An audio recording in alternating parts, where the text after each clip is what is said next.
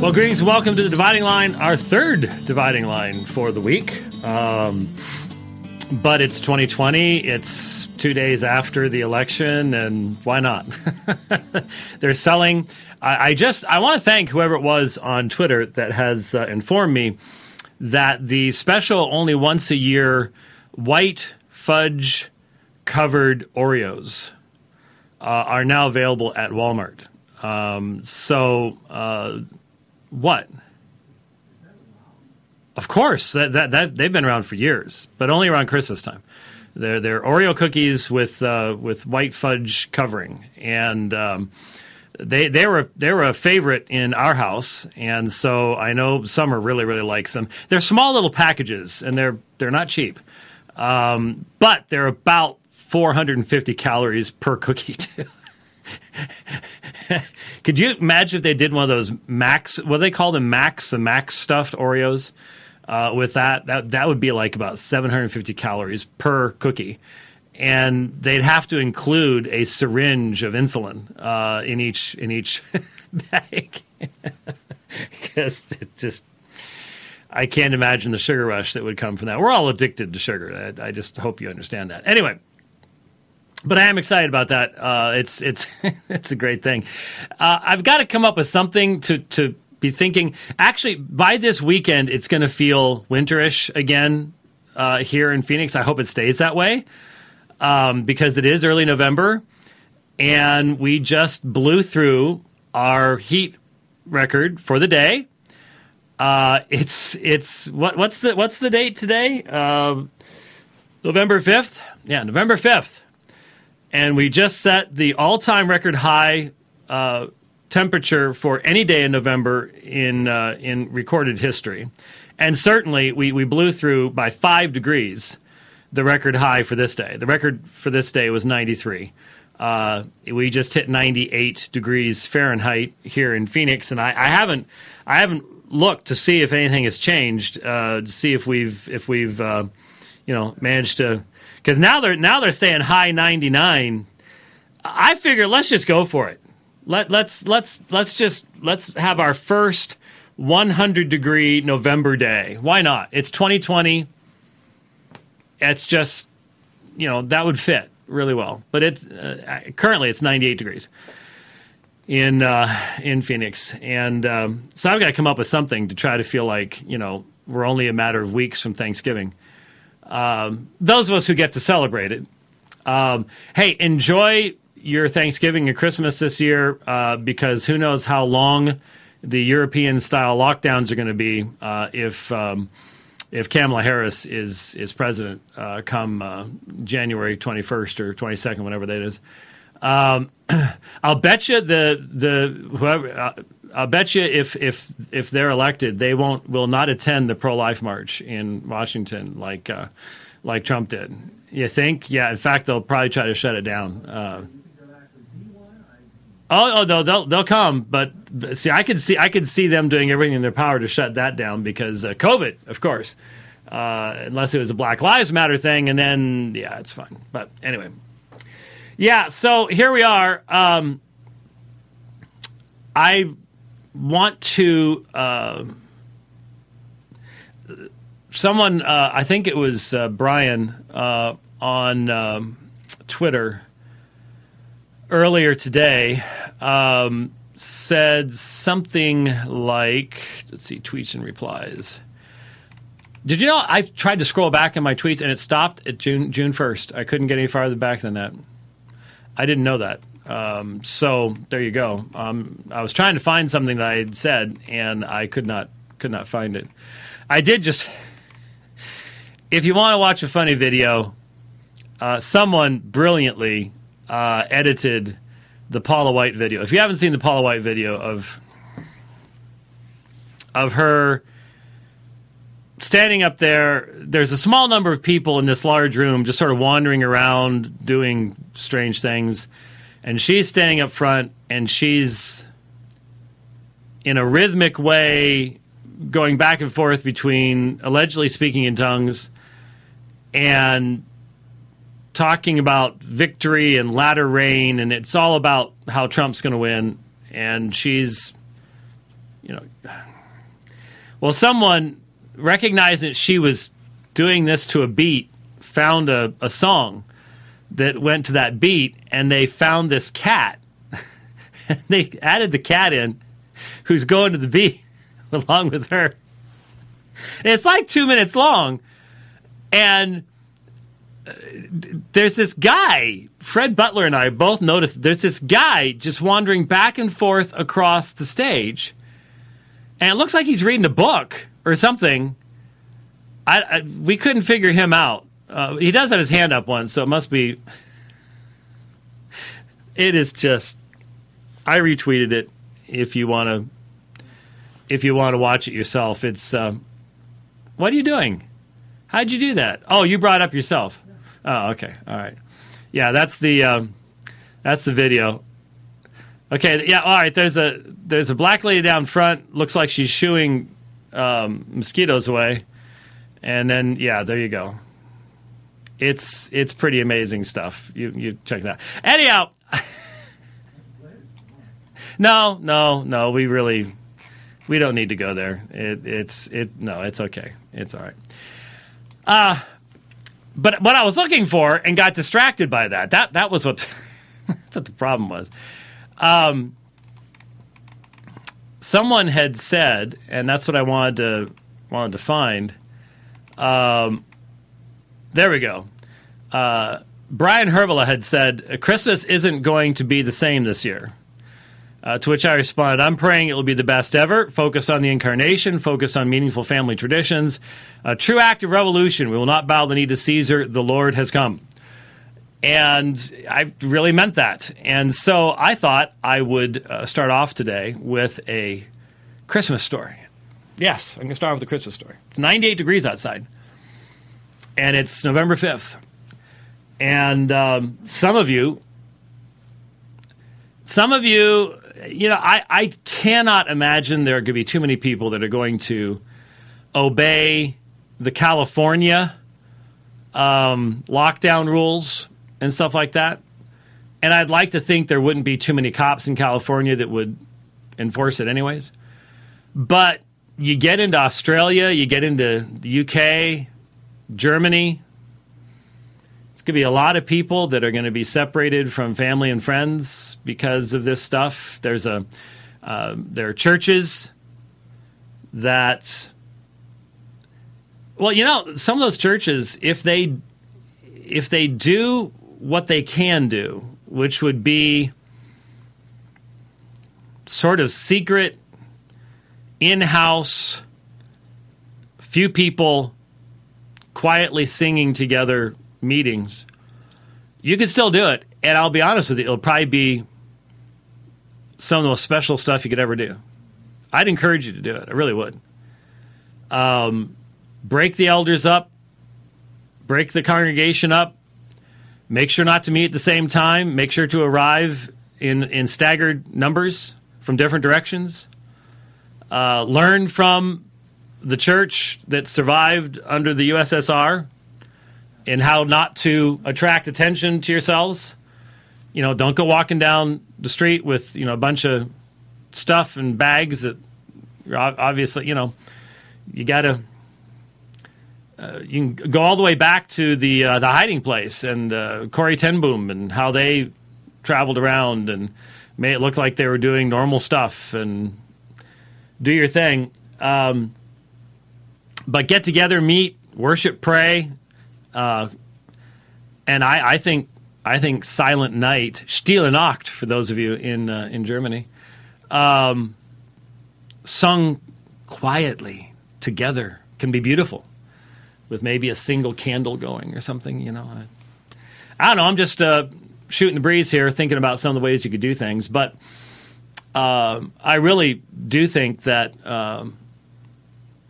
it could be a special time if we spend some time preparing for it. And so I am thinking back. I've been thinking back a lot on my younger years, thinking a lot about how blessed we have been in our country. You think about what's going on right now, and in many countries in the world, what is so unsettling for us, that is uncertainty about elections, whether votes are being manufactured out of thin air, that kind of thing. That's normal. That there are entire groups of Christians in this world that have grown up with that as their every year normal. We're all upset because we've grown up with the exact opposite of that. All that means is we've been really blessed, and once we lose that blessing, does that mean we're not blessed any longer at all? No. We just need to be thankful for how long we had such a system and recognize there are Christians who have lived under corrupted systems for a long, long time, and we will too. But anyway, I remember very, very clearly a Christmas. We, in my family, when I grew up, we had, from my earliest days, from my earliest memories, from 3 years old on up, we had one Christmas tree. You saw that Christmas tree. Just a one Christmas tree, which obviously means it was an artificial Christmas tree. And it was only like 5 feet tall, maybe. If it was that, now I think about it, it may not even been 5 feet tall. It might have been 4 or something. And it was 2 wooden sections that you'd screw together. And then these wire brush branches. And eventually we had to stick toothpicks down into the holes because the holes got bigger and bigger over the years from putting the thing in and out, and they started so you had to stick toothpicks down there to keep the branches from falling over. And of course the wire brush stuff, some of it starts falling out, it starts getting all flattened. You have to try to every year put the worst branches at the back and try to fluff it up a little bit or something. Pretty much the same star at the top too. Initially, it was not. When we moved to Arizona, I think is when we got the one that had lights in it. And these are we had. This was mini lights primarily, and then the tinsel. Remember, in fact, the original tinsel we had wasn't just like the garland type thing. The original tinsel we had would be this stuff that would come in a package, and you would pick it up in the middle and you'd hang it over branches and it would hang down. And the reason that the original stuff that we had hung down was because it had lead in it. Okay? This is the 1960s, all right? Early 1960s. So that was our original tinsel. It was heavy because it had lead in it. And that's what made it.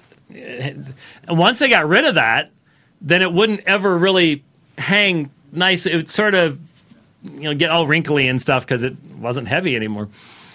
Anyway,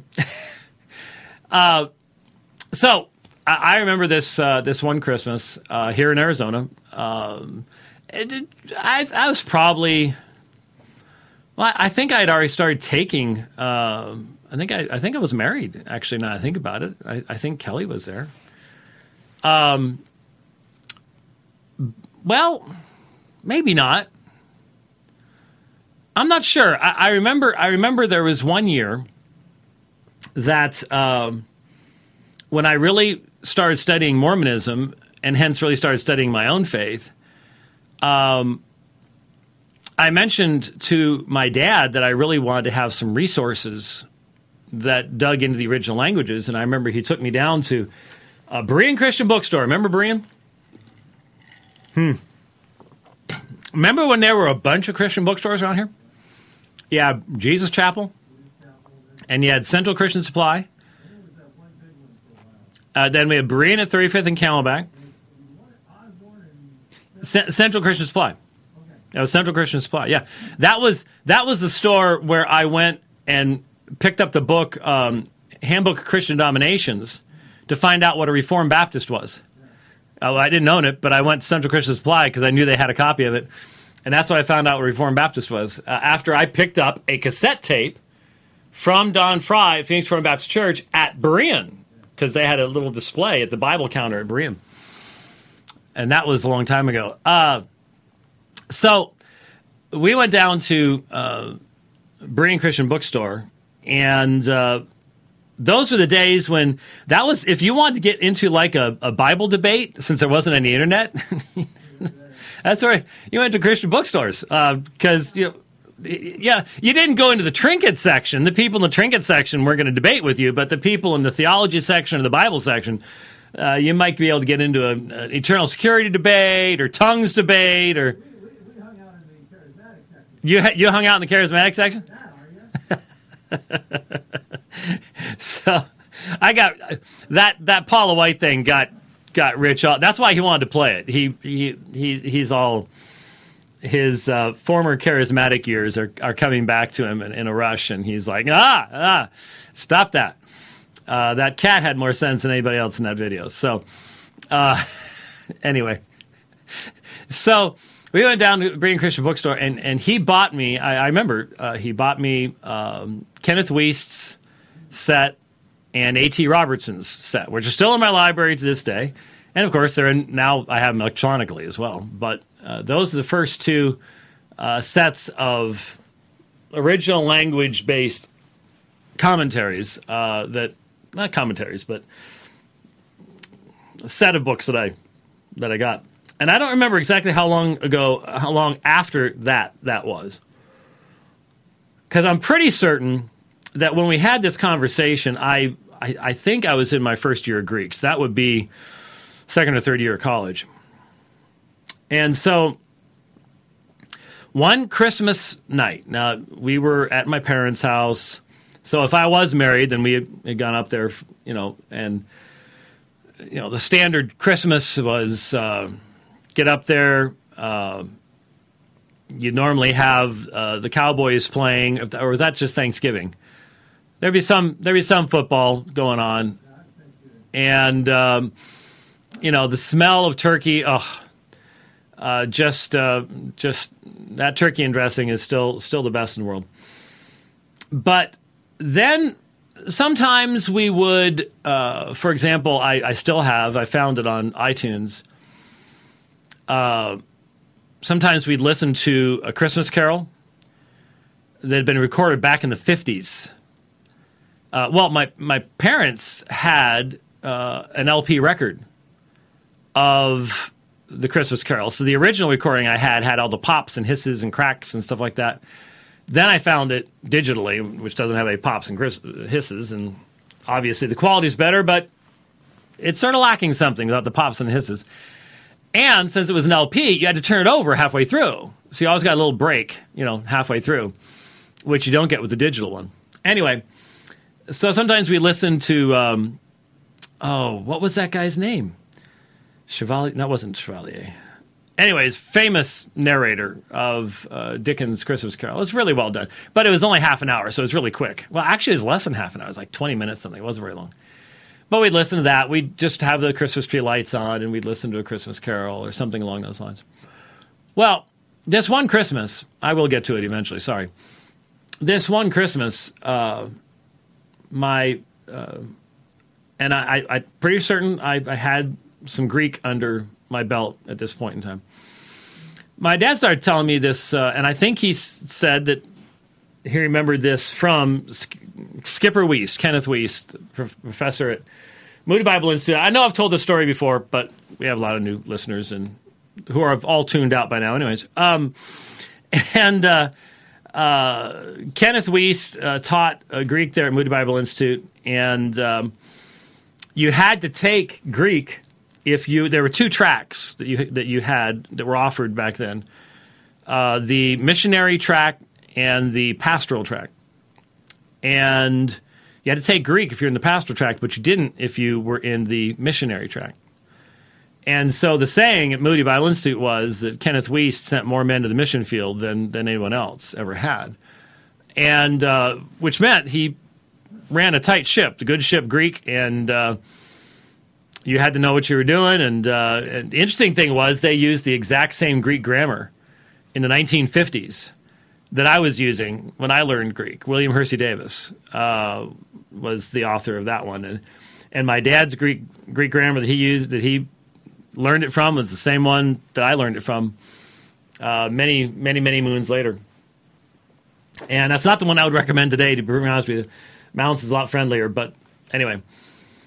So, according to my dad, he had gotten this from Kenneth Wiest, who I'm sure got it from somebody else, for that matter.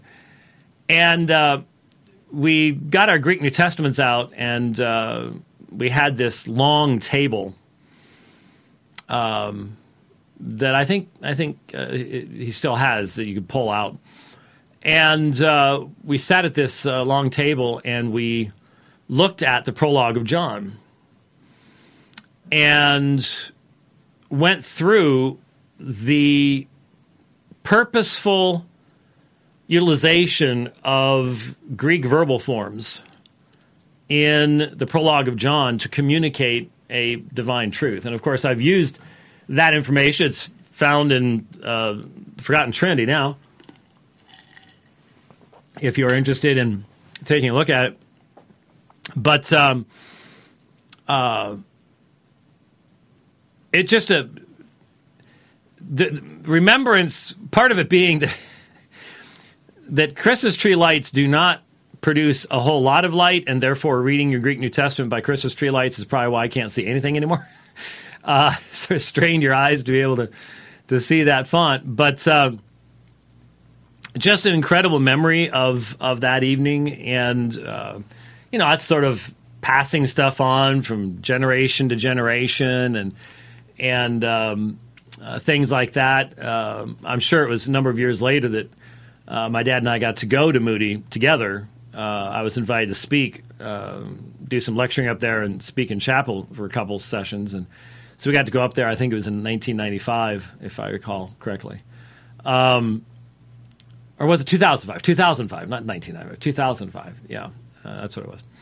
Anyhow, I would like to share with you what we were talking about on that Christmas night, or it might have even been Christmas Eve, now that I think about it. I don't know. There were a number of years where we would have a lot of places we'd have to go on Christmas with family on both sides in the valley, and so maybe it was a Christmas Eve, I don't remember. But it is, I think, a beautiful thing to note, and that is if you look at what we call the Prologue of John, there are certain scholars today who are basically arguing, yes, theology matters, there we go, T-shirt, those aren't up yet, are they? Not yet. But soon. We'll let you know when they're there. But if you look at, there are some scholars that are disputing the identification of the first 18 verses as a prologue. They would say, well, the early church didn't see it that way. Well, okay. But on a conceptual and logical level, on a textual level, it forms a single unit. And verse 18 functions as a bookend to verses 1 and 2. So I do see it as not self-contained. It's not meant to be taken separately from, but it is very clearly meant to be taken as the interpretive grid through which the rest of the book is to be understood. And most of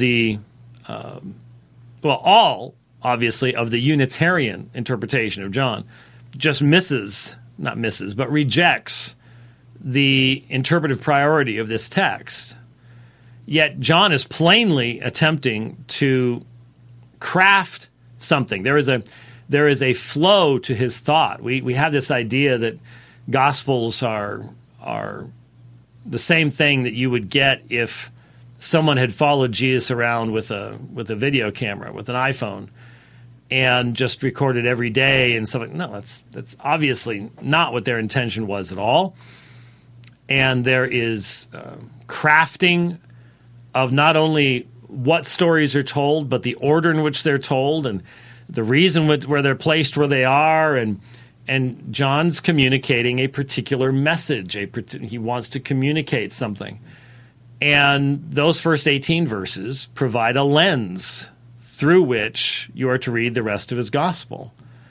And missing the content of that is what leads to so many of the errors of the reading of the Gospel of John, including the errors of oneness Pentecostalism, Unitarianism, all those types of things, miss the importance of those first 18 verses. But what is interesting is, in the first 14 verses, let's talk about the first 13 verses. We'll get to verse 14 in a second.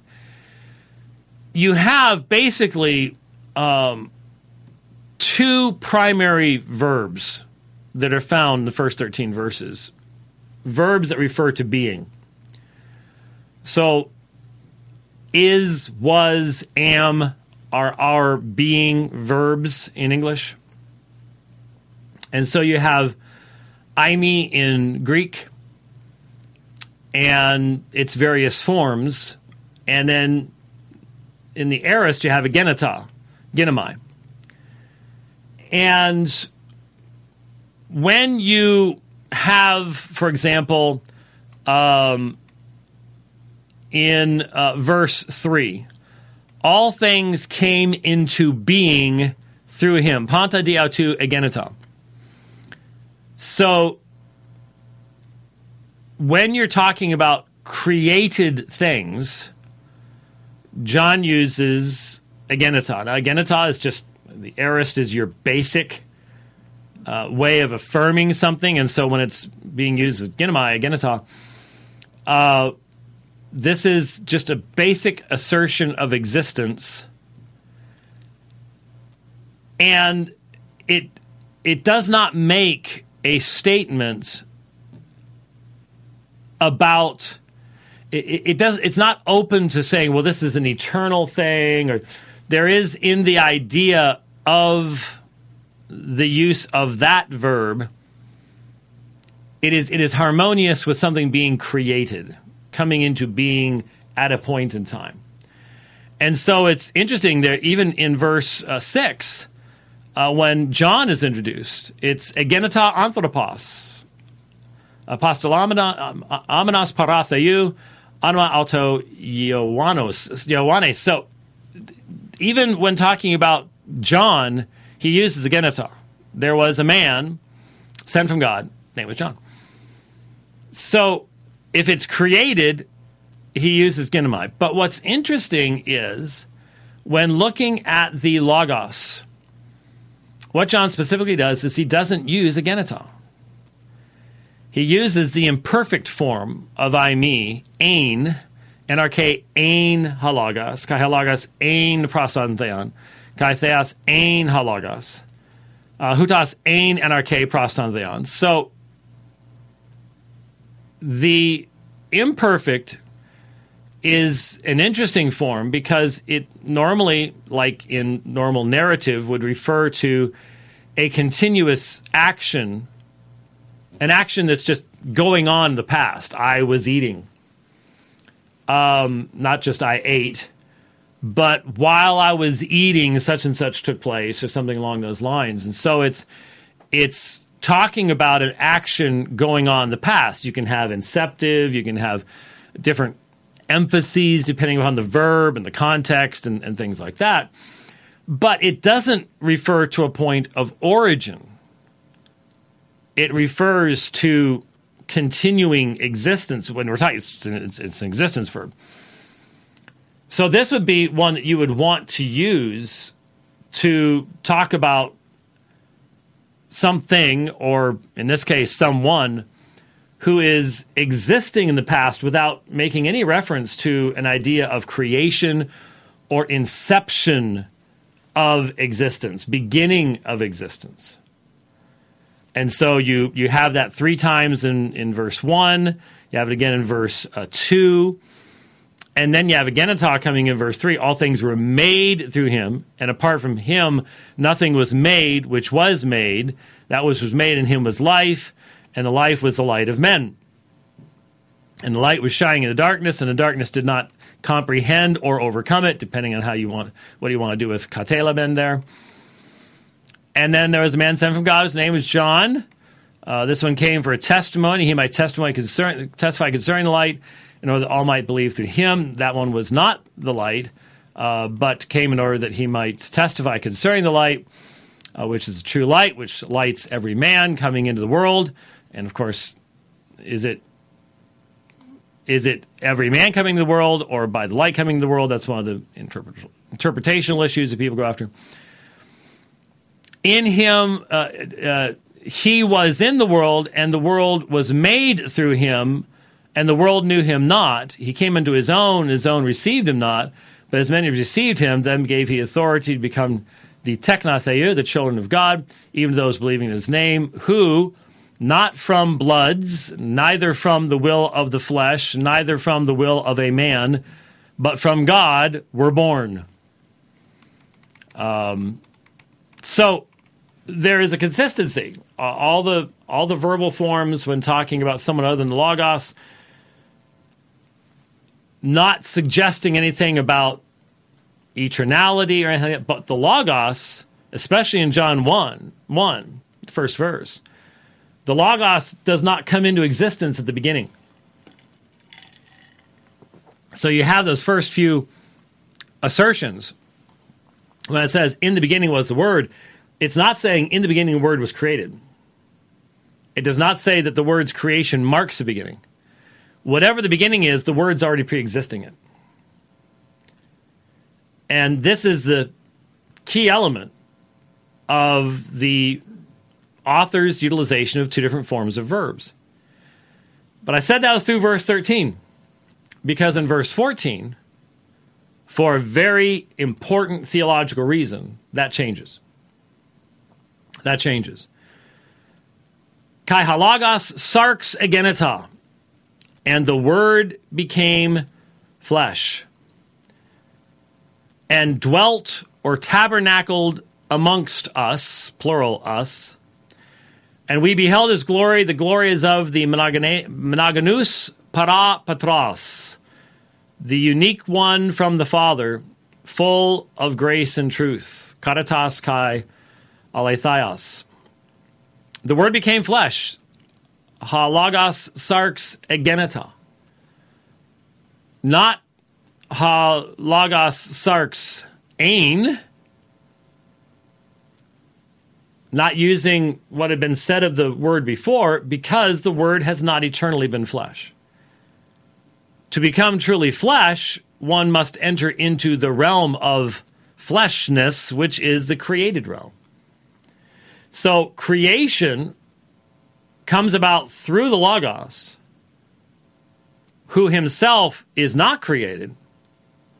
And then at a point in time, the Logos sarx egenita, the Logos became flesh. That happened in time. That happened in space. That is why when the birth narratives are provided to us, they are placed in history. They are placed in a geographical location. It is not like so many of the Greek mythologies where it's literally once upon a time. Once upon a time, and you don't know where, and you don't know when, and you can't check it out, and you're not expecting it to be a part of any historical records because it's once upon a time. It's mythology. That's not what the Incarnation is. The Incarnation takes place in history, and Luke's going to tell us who was ruling and reigning and what was going on and stuff like that. Because the assertion of the New Testament is this happened at a certain point in time. The Word became flesh. Now, if the Word had eternally existed, as I believe a fair analysis of John 1:1 would indicate, if the Word became flesh, then is this saying the Word ceased being what the Word was before and now took on a completely new form of being?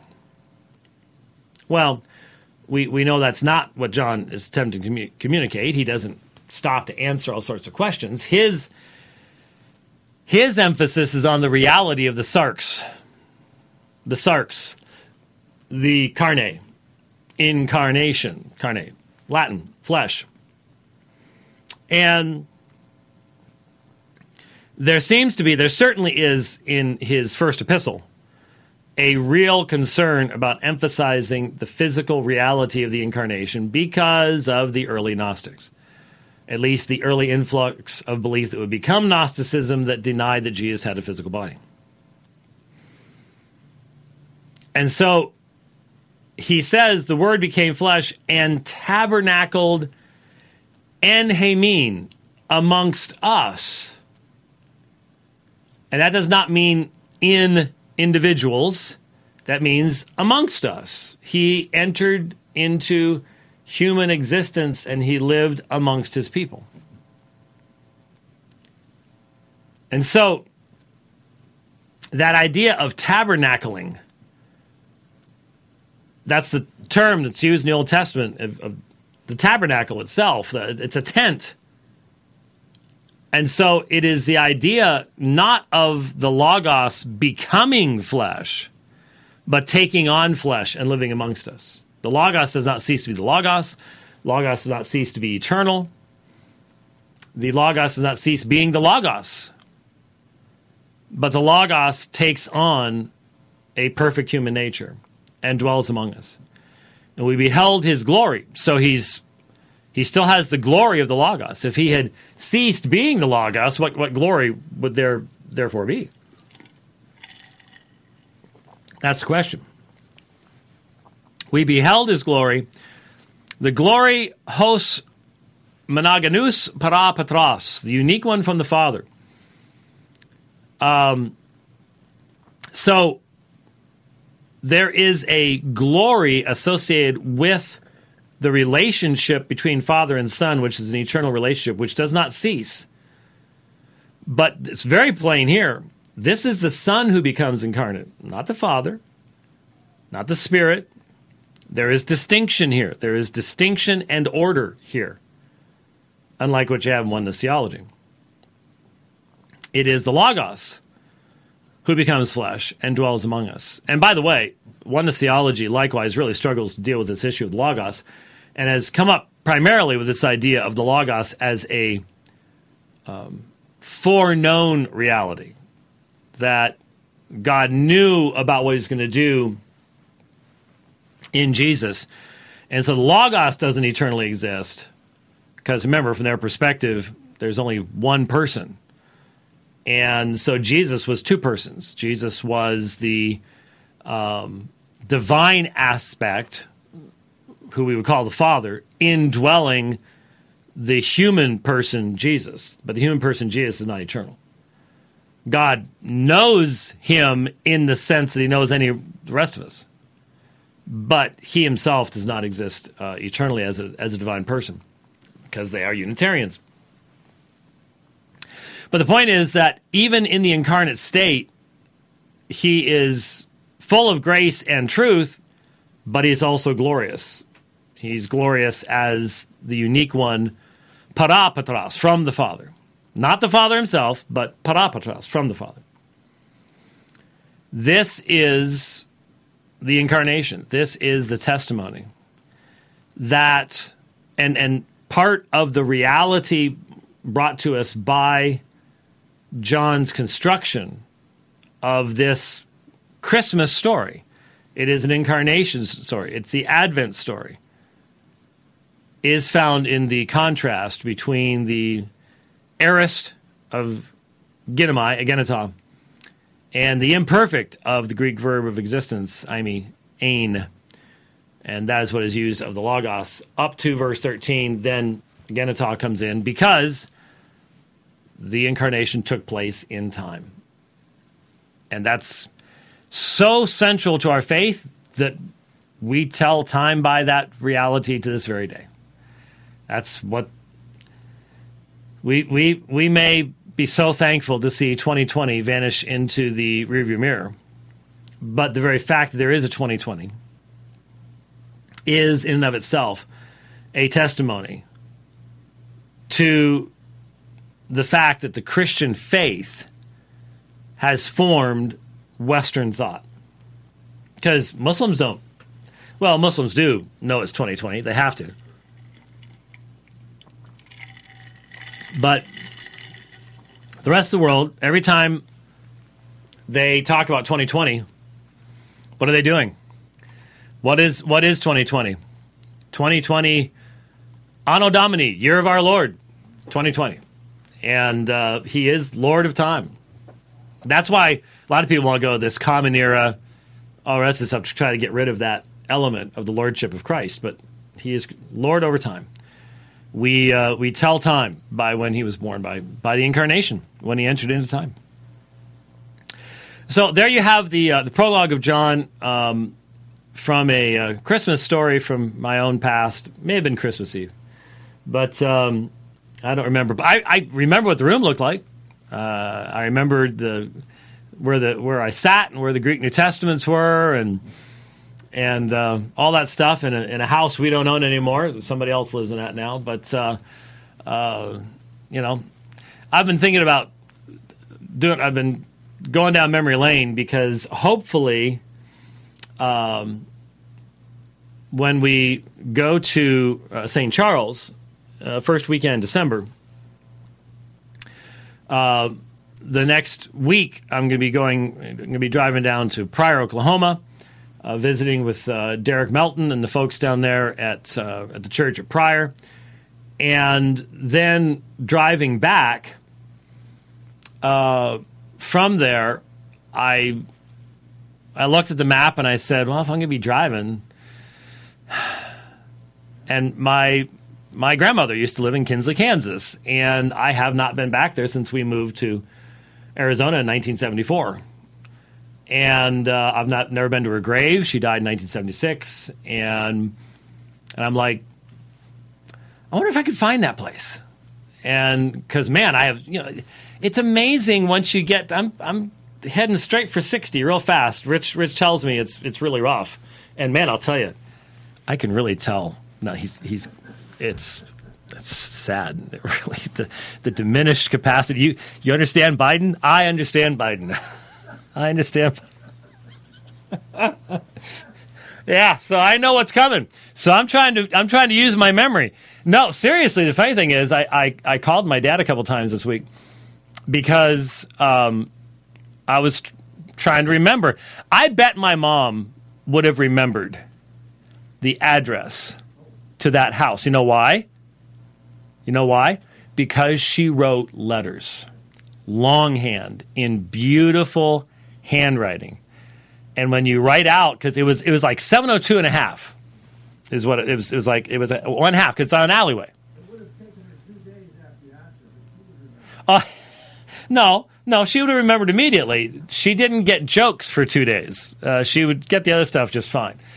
But jokes, yes, my mom would call me up. I just got that joke you told over the weekend. It was great. Anyway. So obviously her mind was still running through those things to figure out what was so funny about why everybody else was laughing. But she's not around anymore to ask, and so my dad didn't remember. But I was using new technology, Google Earth, because Kinsley, Kansas is barely a wide spot in the road. So I figured there can't be too many alleyways in Kinsley, Kansas. But this was also, 45 years ago. It could be gone, And so I'm sitting there looking going, oh, man, it's going to be pretty tough to find something from Google Earth. And so I was talking to my dad, and I was talking about the memories that I had of walking down to the little main street in Kinsley to go to a little drugstore there. They had a little toy section. And I went by myself. Yes, believe it or not, my parents were not terrible, horrible people. They let me walk down to Main Street by myself in the 1970s in Kinsley, Kansas. Well, starting could have been as early as the late 60s, but very much 70, 71, that area. And that was a big deal for me. That actually helped kids to grow up, take responsibility for themselves and all the rest of that kind of stuff, which nobody does anymore. Anyway, but I remembered which direction it was from the house. And so I'm sitting there going, well, if I could find that Main Street, then I might be able to figure this out. But I'm talking to my dad, and just in passing, he said something to me. He said, on the other end of the alleyway ended at a Catholic church. Bing! I had been looking. There's the Catholic church. There's the Bing, bing, bing, bing, bing, bing. There it was. I see this little, because she lived in this, it was basically the size of a garage. It was very small.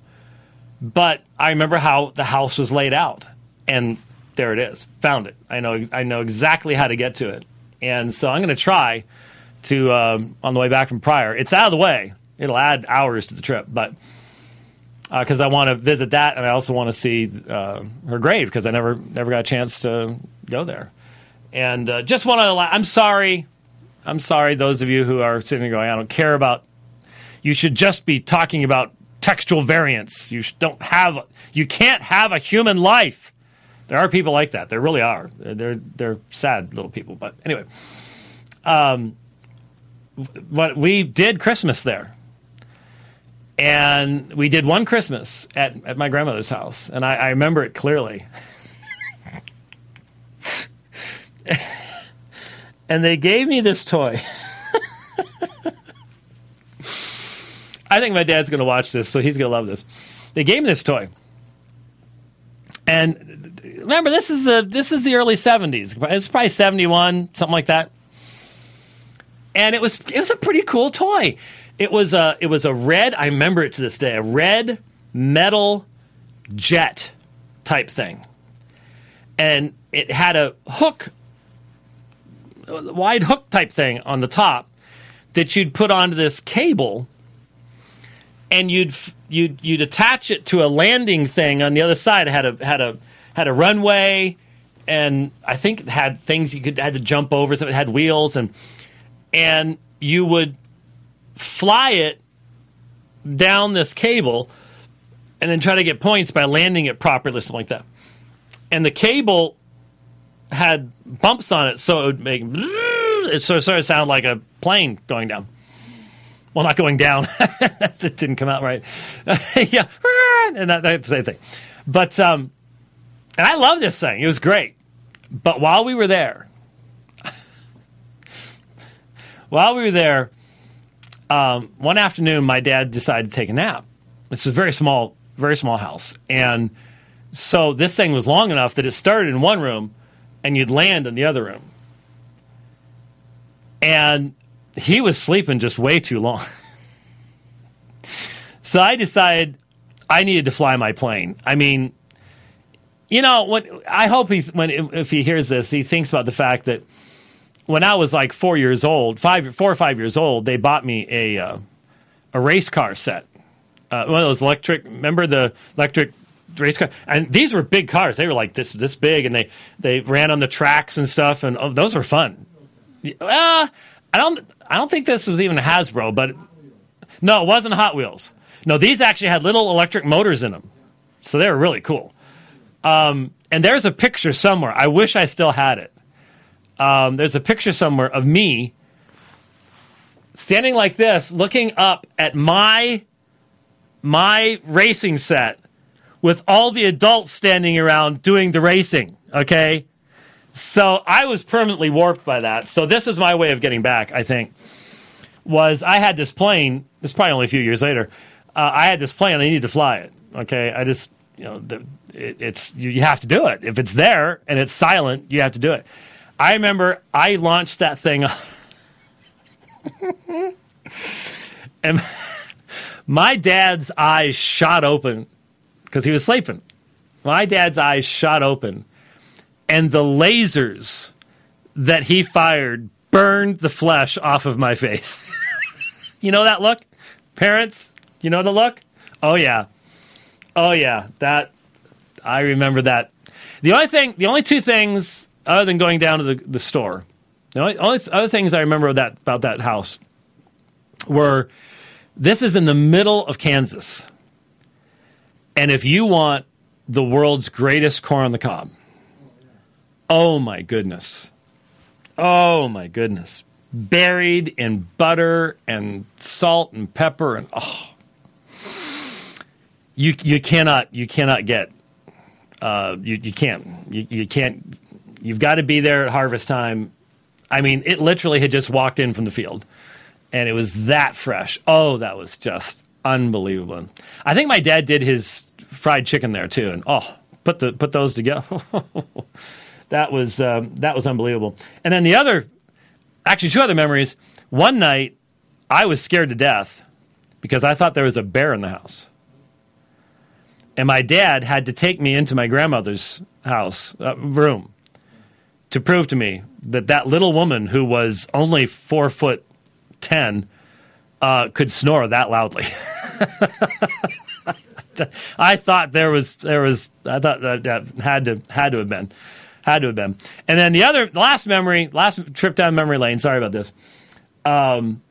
A bat got in the house, and I have clear memories of my dad with like a pillowcase or something like that, chasing this bat around the room while my sister and I are hiding under our pillows and stuff. And it was, again, a very, very small, very small place. And he must have eventually gotten it, either that or shoot it out of the room or something. I forget how it was, but I have clear memories of that. So I'm hoping. I doubt there's anybody living in it, or if there is, I'm not going to let a weird person from Arizona in. But who knows? You never know. Meet somebody outside, tell them about your experiences. Maybe they will. I don't know. But I'm going to try to go by and see that in Kinsley. And somebody on Twitter mentioned that and said, "Hey, by Kansas standards, I'm really close by. I'm an hour and a half away." which out there in the flat areas of Kansas, long way between civilized places. Just lots and lots and lots of fields. There's no two ways about it. So there's my incarnational story. Took the whole time, but hopefully you'll find it to be something that maybe dads you'll share with your families or something like that. What are you looking at your watch for? What? I know that.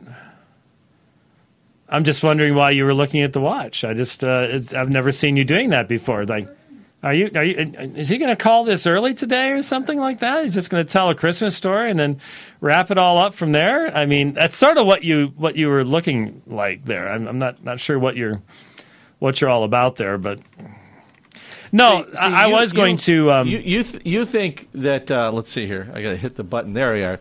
You talk about how you say you live with Biden. Well, I live with the two old guys from the Muppets, all in one. Yep. No, you and I have been sitting around going, someday we're going to be in the old folks' home, sitting around talking about, and we've told that story for 20 years already. Times, yeah. And now it's just starting to come true naturally. Yep. I'll tell you what, though. It's good that you can actually find your grandmother's house still. Yeah. Because my grandparents' house down on Kokopah, the entire neighborhood's been bulldozed. It's gone. It's just gone. And Kinsley isn't the type of place that's going to be undergoing a whole lot of renovation. Yeah. That's not a growth area. But Prescott, oh, good grief. Well, no, I'm talking about because, I was actually born here in Phoenix. Oh, that's right. So, yeah. My dad's family was from here down in a very, very, very rough place town, 2-room house, raising 10 kids. And so, yeah. But that whole place is gone now. Yep. Well, the house I lived in Minnesota, I did try to find that when I went back, visited Bethany House Publishers, and it's underneath a parking lot or something like that now. So that's a little sad. A lot of people in Europe can go visit ancestral homes from 500 years ago. We don't generally have that, but I'm hoping this one will still be around, and that will be, when I get there, will be the same spot. If I can, sort of document it or something like that, that'll be sort of cool. Anyway, as I have been reminded by the powers that be on the other side of the glass, we are not done yet. We have not provided you with, a lot of you are sitting there going, other than the brief exegesis of John 1:1, you haven't provided us with much of anything at all. Now, be honest with yourself. It's not a bad day to be thinking about other things, so you just aren't overwhelmed. Just, God's been good to us, so let's be thankful for that. But I was just going to make one other comment. Last week, what was the day on this? November 1st. So 4 days ago. I don't know if nobody saw this. It's right before the election, so nobody cares. Nobody saw this. The Vatican Secretariat of State provides context of Pope Francis's civil union remark. Okay, so I don't know who these guys are that have the job of spinning Francis. But when he retires or dies, because that's pretty much the only way out, the books, I mean, I think Spinning Francis would be an incredibly good, that's a great title. That would sell, Spinning Francis. The books that they could write about the backroom meetings where all of a sudden everyone's cell phone goes off and all these priests and monks go running across the Vatican grounds into the special room. And it's like, what now? Can you believe this? Oh, no. And in this situation, this took days. And normally it only takes hours. Normally, when the call goes out, the Vatican Secretariat of State, their special shock troops, their SEAL Team 7, they come out with a statement really, really quick because they have to. Not this time. It took a while to cobble something together and to try to do some damage control and say, well, there were these specific situations in Buenos Aires when he was Archbishop there, and all he's really saying is that, people who've been together for a long, long time, there should be consideration of, medical decisions and visitation in hospitals and this is really all he's talking about. He's always differentiated between marriage and civil unions, even though we all know the civil union thing. Is there anywhere, I wonder, in the world where the civil union thing was where it stopped? Or is the pretty much universal experience so far is that civil unions is the stopgap point right before Obergefell, basically? But the idea is, all he was really saying is that homosexuals who live as a couple should have these legal abilities to share properties and stuff like that. Well,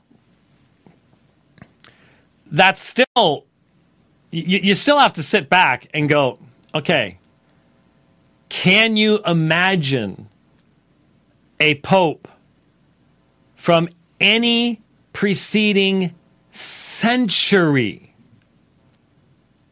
that would ever have given consideration to this? And the only way, because the honest response is no, and so the only next step to take is to start applying Cardinal Newman's development hypothesis in regards to the doctrines of the Roman Catholic Church and start expanding that out to morals and ethics and saying, yeah, that's true. No pope before this pope would have really, no pope before this century minimally, and really no pope ever would have considered this, but we have to allow the church to develop with culture. And the culture's acceptance of what is still officially considered to be a disordered state, a disordered desire, the culture's acceptance of that disorderedness could use a little bit of order. And all we're suggesting is that.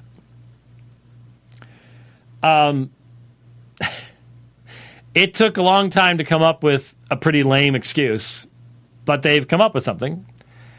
And I'm sure they're probably just waiting for the next explosion and the next thing that will come after that.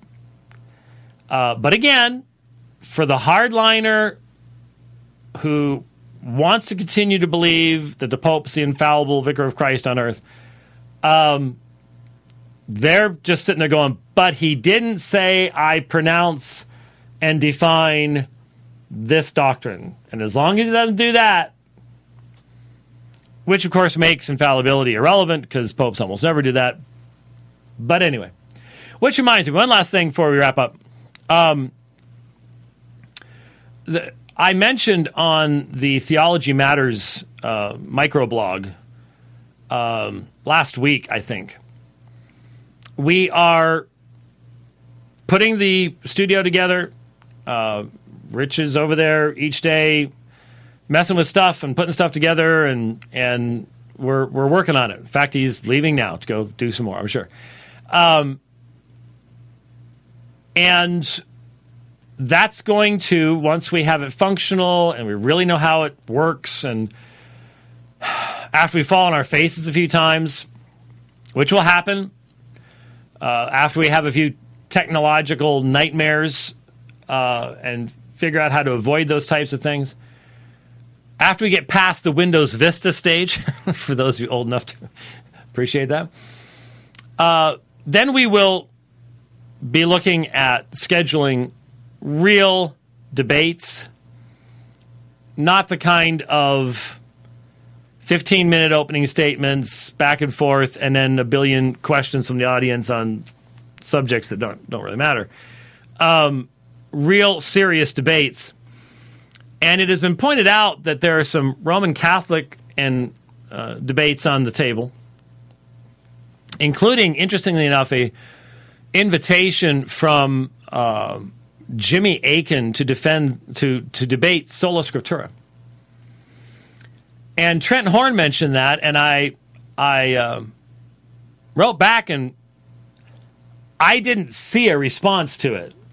That doesn't mean a whole lot. I try to remember to say I did not see a response rather than saying he didn't respond. Whether he did or didn't, I don't know. I can't tell. It's really hard to use that. I mean, I like Twitter. I like yesterday, Kofi.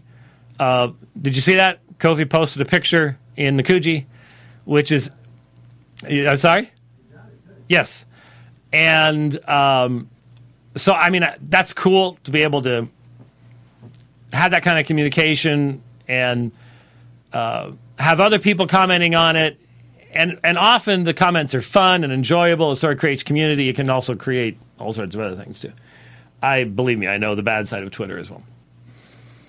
But it's next to impossible to go back very far and find much. And so if Trent responded to this, I didn't see it. Let's put it that way.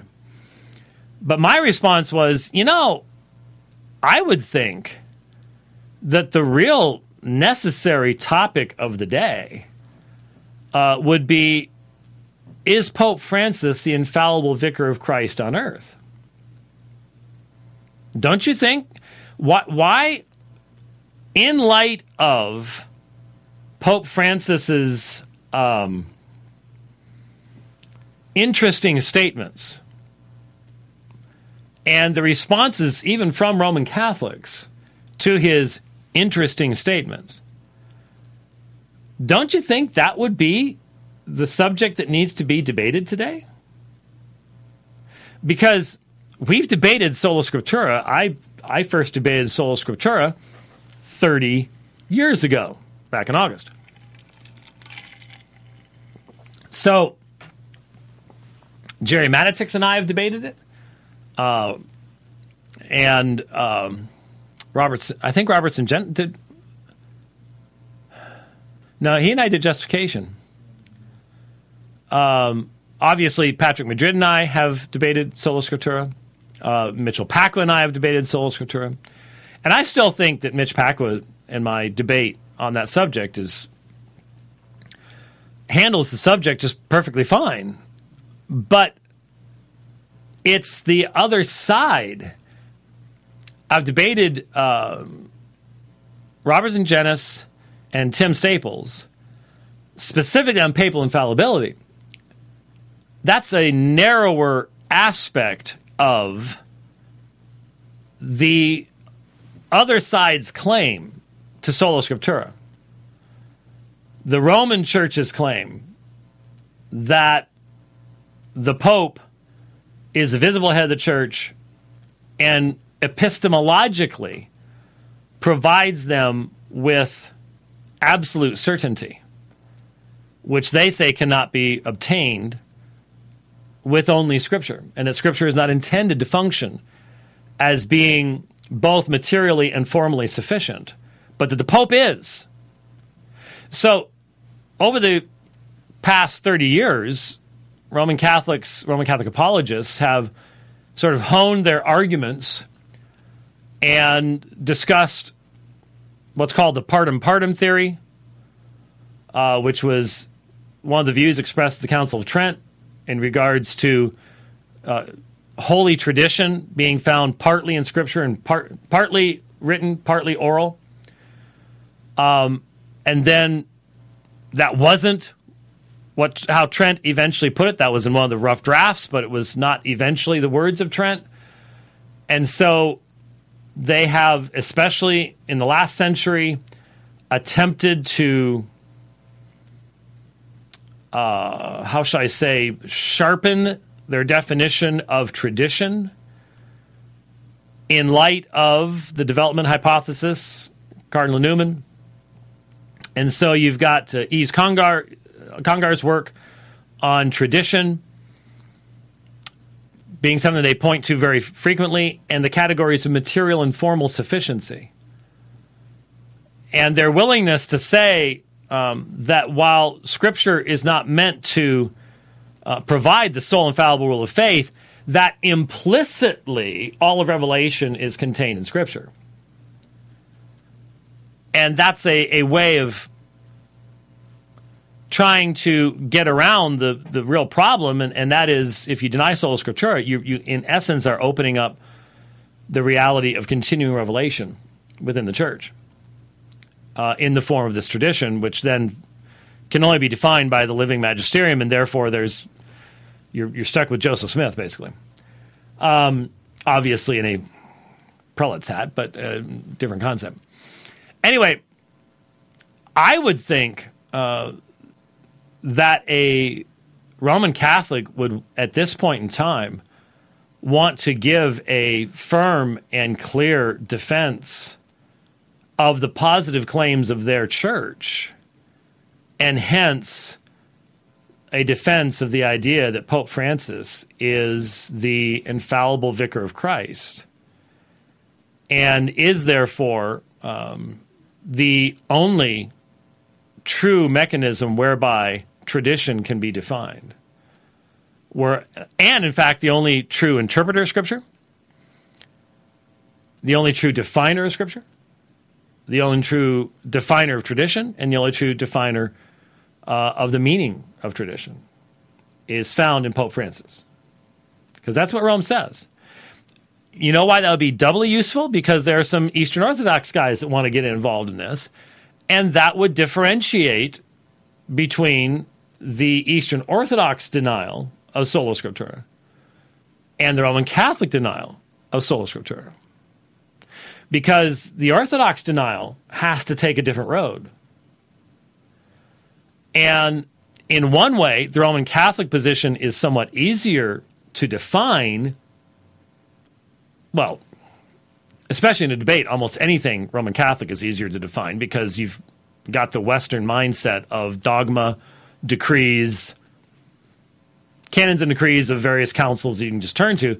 Whereas in Eastern Orthodoxy, it's much more the definition of theology via the liturgy, which is not nearly as definable And that's why, in my opinion, most Eastern Orthodox apologists end up sounding like Roman Catholics without wanting to.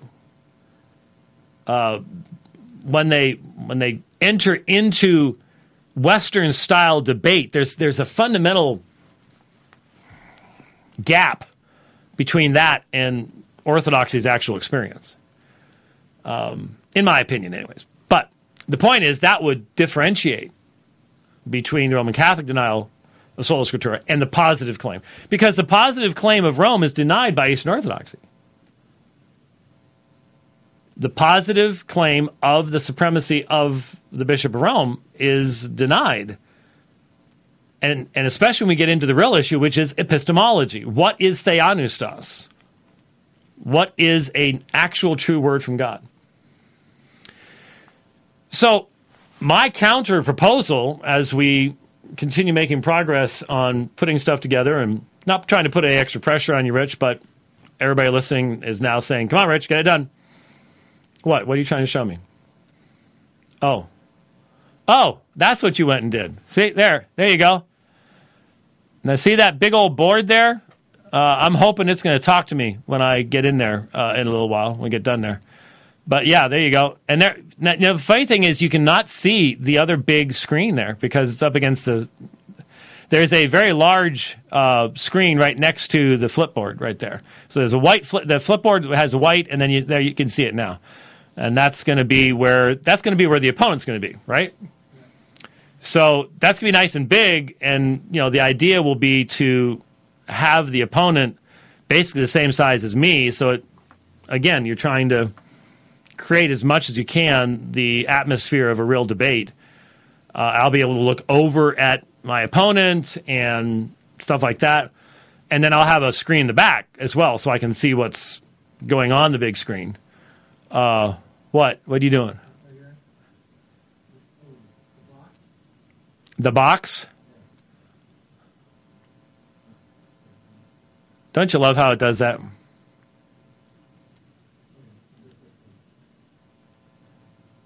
It just doesn't want to go back, does it? The box is me. Oh. Not sure exactly how to take that. There have been a few people that have considered me to be somewhat square. Yeah. Okay, so where the box is where I'll be standing.